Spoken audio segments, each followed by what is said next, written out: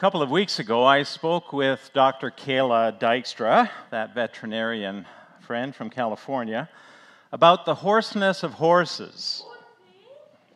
And when I asked her what she loved about horses, she said 4 things. 1, the curiosity and inquisitive nature of these creatures. Their power and athleticism. 2, their trusting nature. And 4, the pure joy of riding them.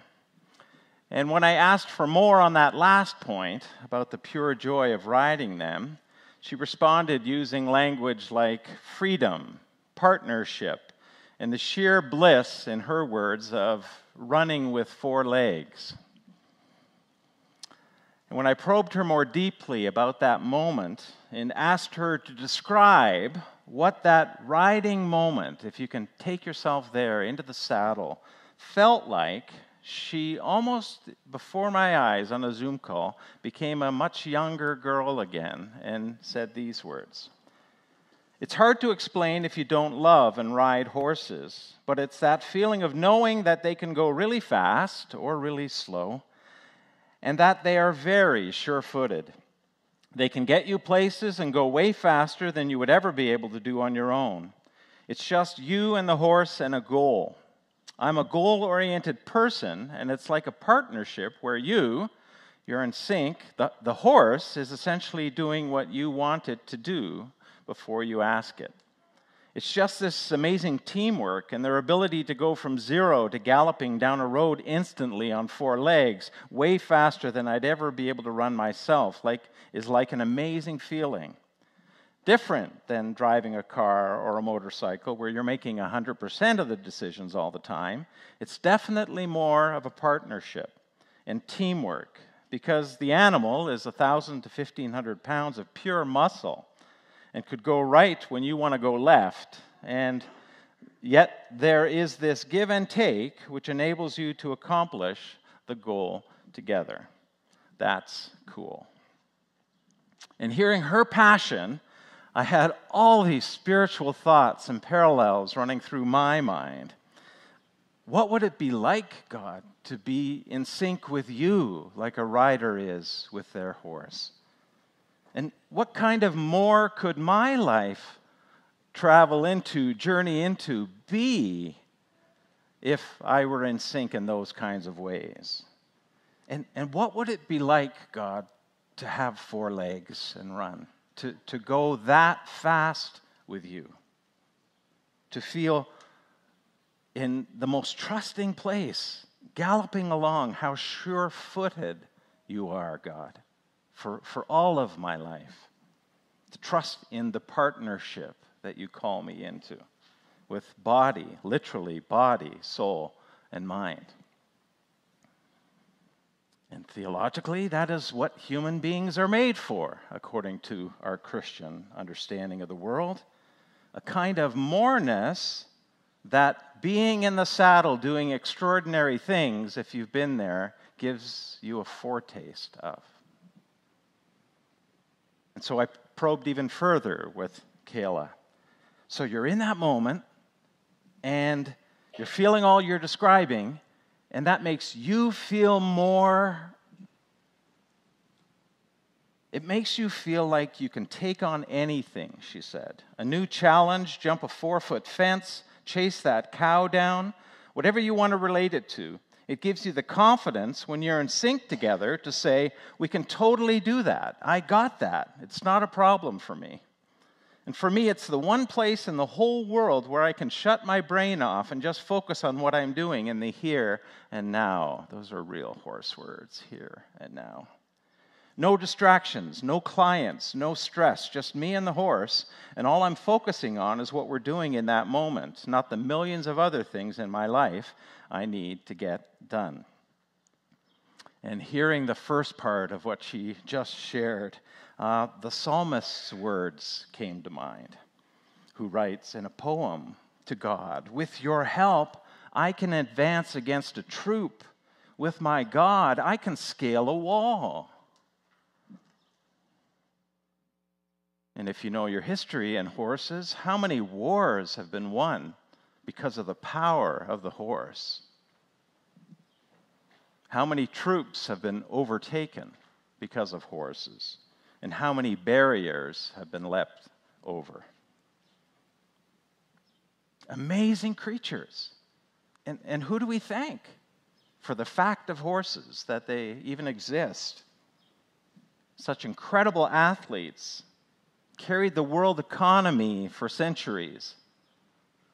We have horsepower in our cars for a reason. Carried us. Carried people who ride dressage, or ride for work, or ride to race, or ride to places we normally couldn't go in ways we could never get there, at work and play. Who do we thank for the fact of a horse? God didn't have to make horses, yet God did. And God made so many breeds, I've learned, and kinds and colors and shapes and personalities and temperaments of horses, that all of this clearly is evidence that God loves horses. Brilliant creatures.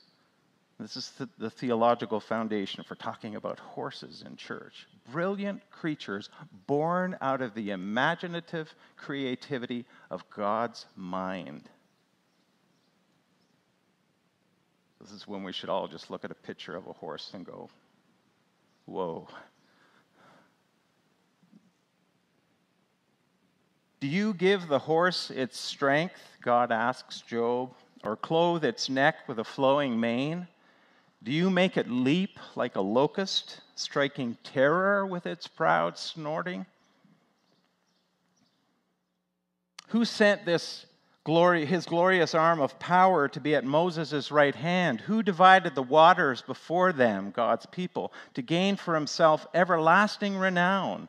Who led them through the depths? Like a horse in open country, those people did not stumble.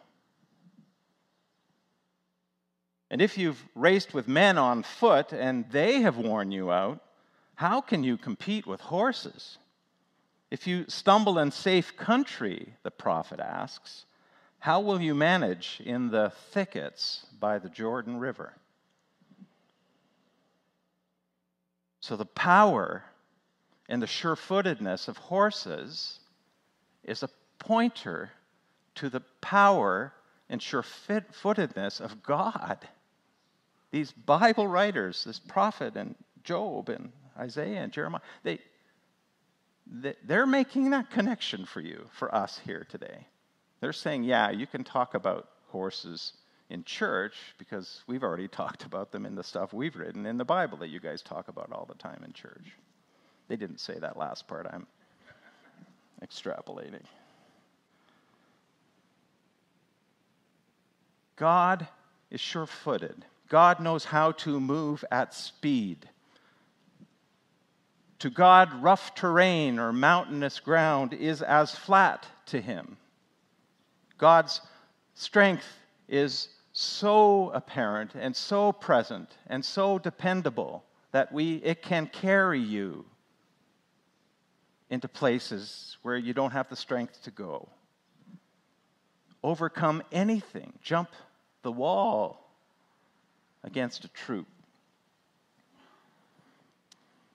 And not only are horses sure-footed and powerful, and I was talking to Ryan about it before, I thought that's what we'd preach on, and the science of horses more, but then the sermon moved in this other direction that focused much more on the relationality of horses, which young guy without grew up in Toronto, right?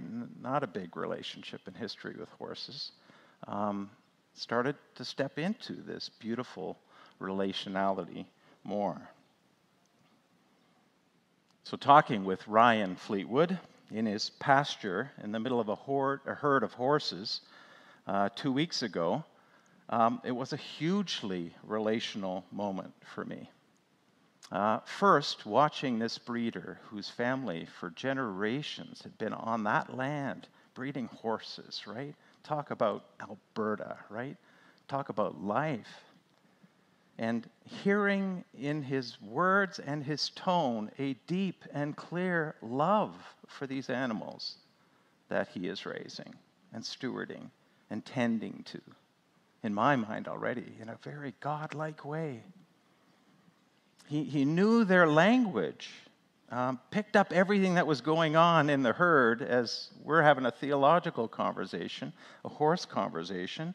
Their ears are moving. What is that? Oh, look at her. She's turning her ear back as I stand right to her back end just to make sure she's trusting me. I'm trusting her. She knows I'm here. He just knew how to communicate. You know, the big Percherons movements, that horse that he wasn't too worried was going to knock me over, but might knock another horse over that would knock me over, as they're all kind of jostling for the stallion who's kind of moving around the herd. And the gentle tone with which he spoke to the animals and introduced the animals by name. Knows the name of every star God does, knows the name of every horse God does, knows the name of Ryan's horses God does.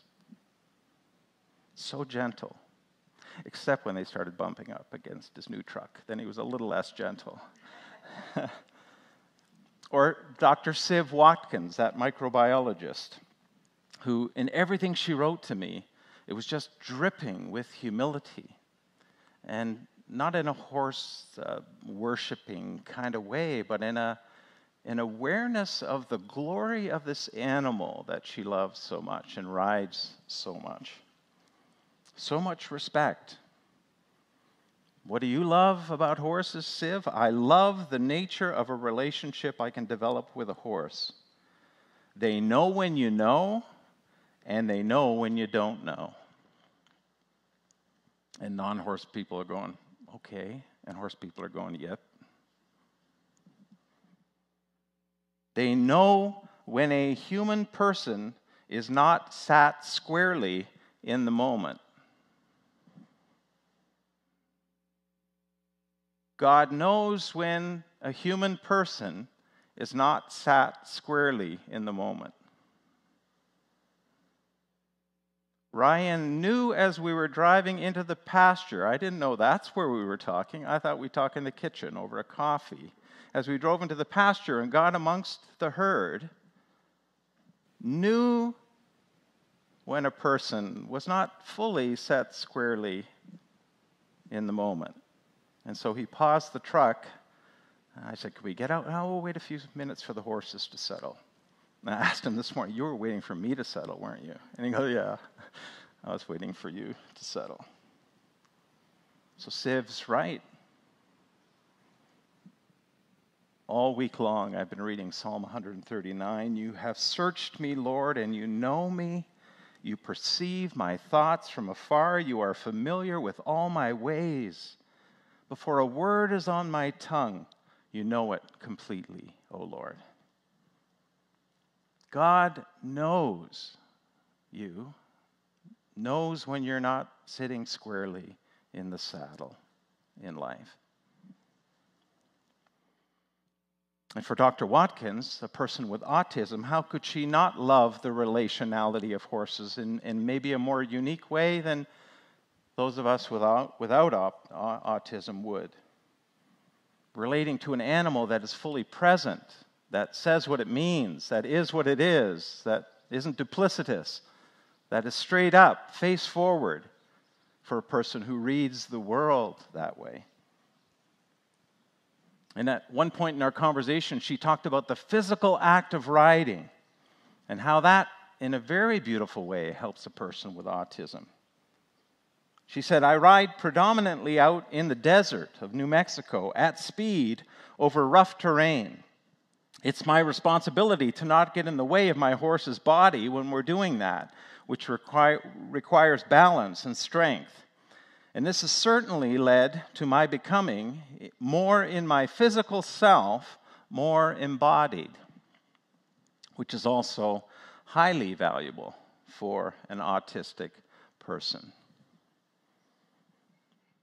And I read that and I go, thanks, God, for her and, struggling, I guess, through a lot of life, trying to figure out how to be in this world when you engage the world differently? Like, who knew that falling in love with a horse and then riding horses and then coming to a point later on in life where you realize that the embodiment is a healing balm for your life? Who knew? Who knew? And Kayla, already, you've heard, right? Since a little girl, and she started jumping horses and dressage and all kinds of things. So much in love. I'm going to become a vet. Hardest thing in the world to do in Alberta, to get in. And she did it, and now she's doing it. Helping horses that she loves like God flourish. All three people, from different angles and different ways, loving these animals and the relationality of horses. And each of them, and I tried this line on all of them, and they all went, each of them knows how to speak Equus. And they all went, yeah, okay. Like, Ryan was polite, and Siv just didn't respond, and Kayla goes, well, she chuckled, and then she said this, I don't really call it a language, but you kind of need to speak their language. The way I look at it, it's not their job to speak human. It's our job to read them and understand them and work with them in a way that they understand. We need to be able to meet them where they are and teach them, show them via a language they understand. And whatever you call it, horse people know how to do that. They are made in the image of a God who knows how to care for horses in the most effective and communicative way. In one of his writings, St. Augustine spoke of how God stoops to our ears, the ears of humanity, so that we can hear.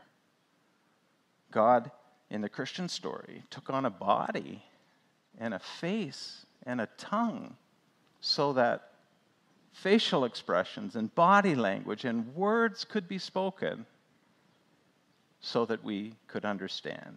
God stooped to us through the incarnation. And what these three horse people, my new friends, have taught me, what these three made in the image of God horse people have taught me, what these three made in the image of God human beings, people, have taught me, is that we are most human, we truly are most human, when we operate in ways that submit to others and stoop down, kneel down to where they're at in their abilities, their disabilities, wherever they're at, who are willing to learn the language for their sakes and spend the time and come to their place and honor them, honor the other. This is where life is found.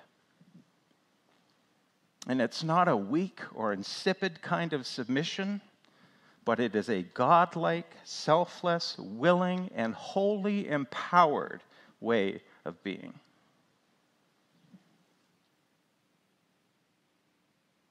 So I said to Kayla, okay, it's not making you less to stoop down to the horses' level and language when you do what you do to meet them where they're at. What is it making you in that place?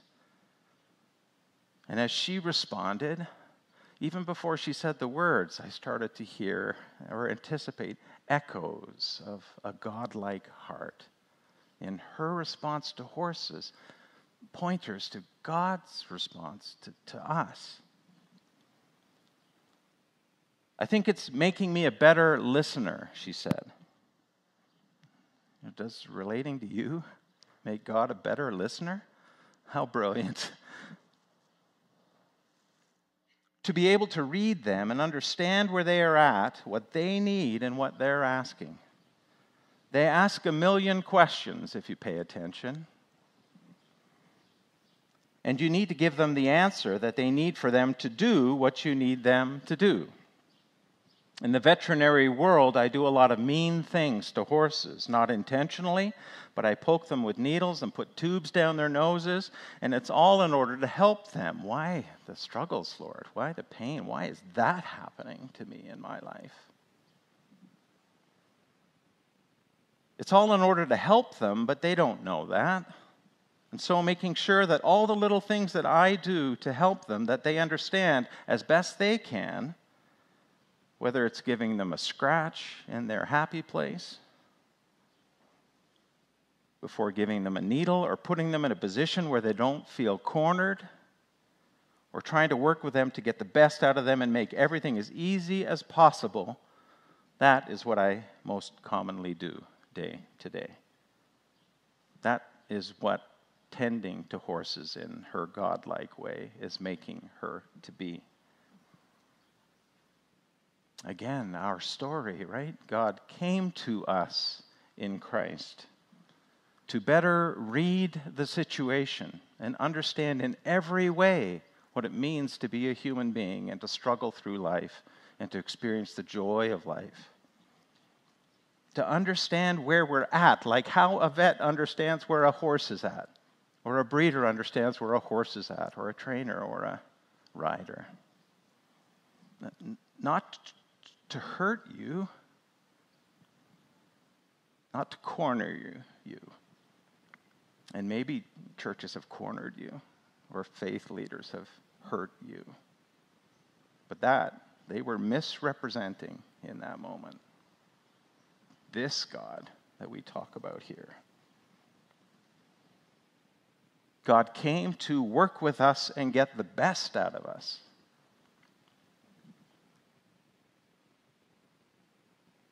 Like a vet loves horses, God loves you. Like a rider submits to the ways of a horse galloping along, God submitted in a very real way, put God's godness aside and power aside to be with you. Like a horse person knows horses, God knows you.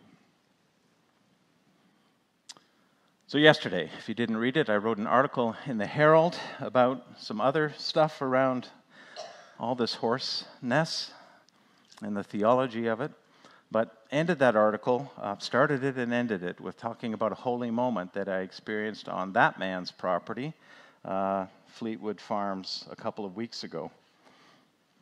And I just want to tell you a bit more about what happened there. So we get there in the pickup out into the middle of the horde, and we get out, and I'm a little nervous, and the introductions start. You know, Ryan says, "Reach out your hand." To this big horse, and I reach out my hand, and she smells my hand, and it's like making an introduction. And so we made an introduction, and now you can scratch her. So I'm sort of scratching up here on the horse, and he goes, "No, right there on the neck, that vein groove, scratch there, and scratch harder." And sure enough, the horse is starting to push back a little bit, and we're making this beautiful connection. Then he introduces me to all the horses, and we're talking a bit more, and then he says, "This is Ashley, a gray mare, and she is the sweetest," in his words, the sweetest horse.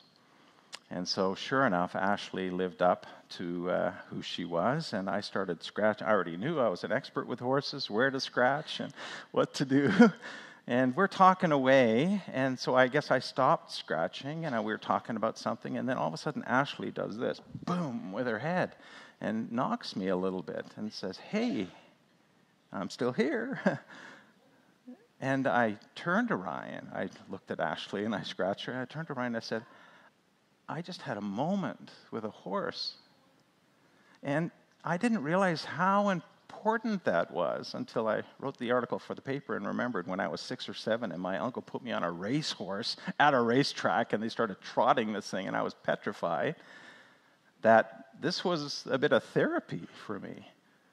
And Ashley was being redemptive toward me.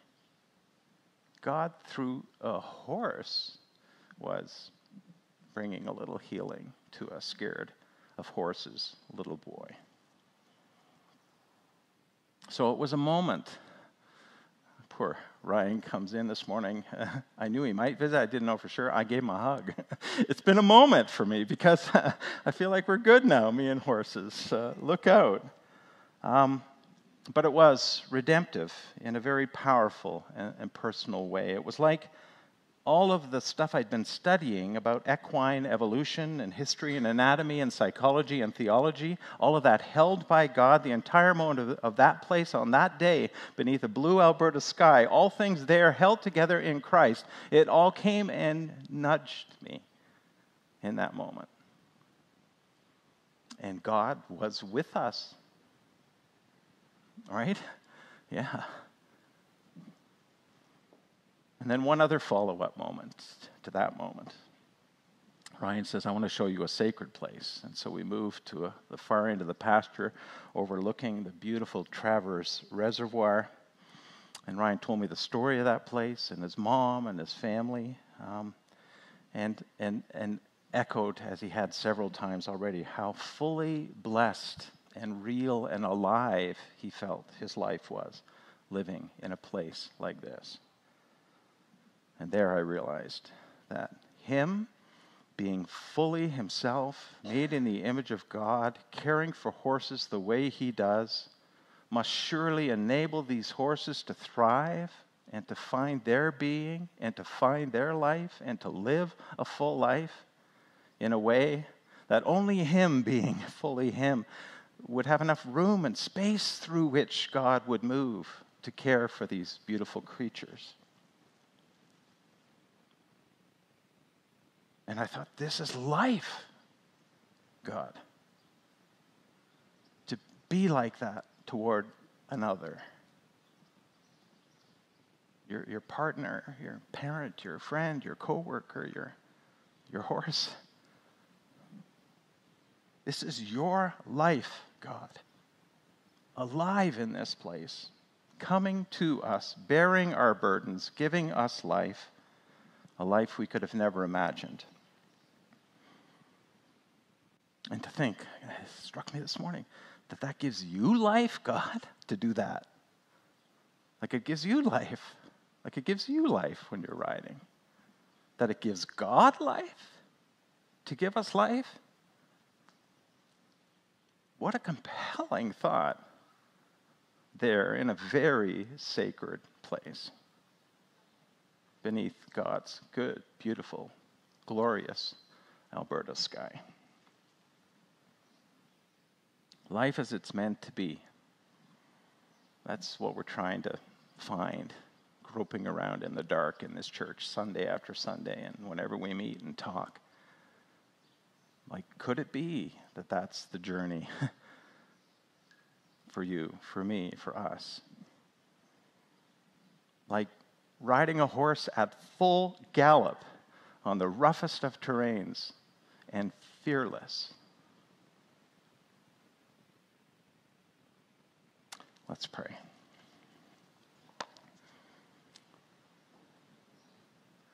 What an image, God.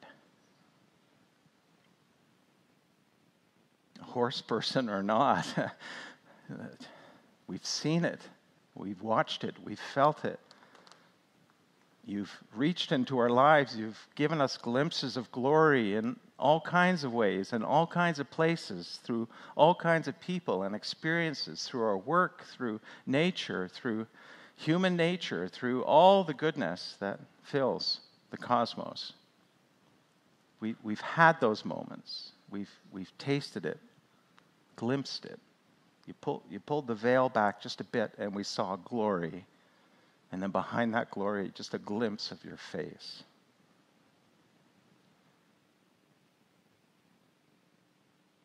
So help us continue on this trail you have us, on this journey you're calling us into. Carry us when we need to be carried. Help us to be to you as you are to us. To love as you love us. To serve as you've served us.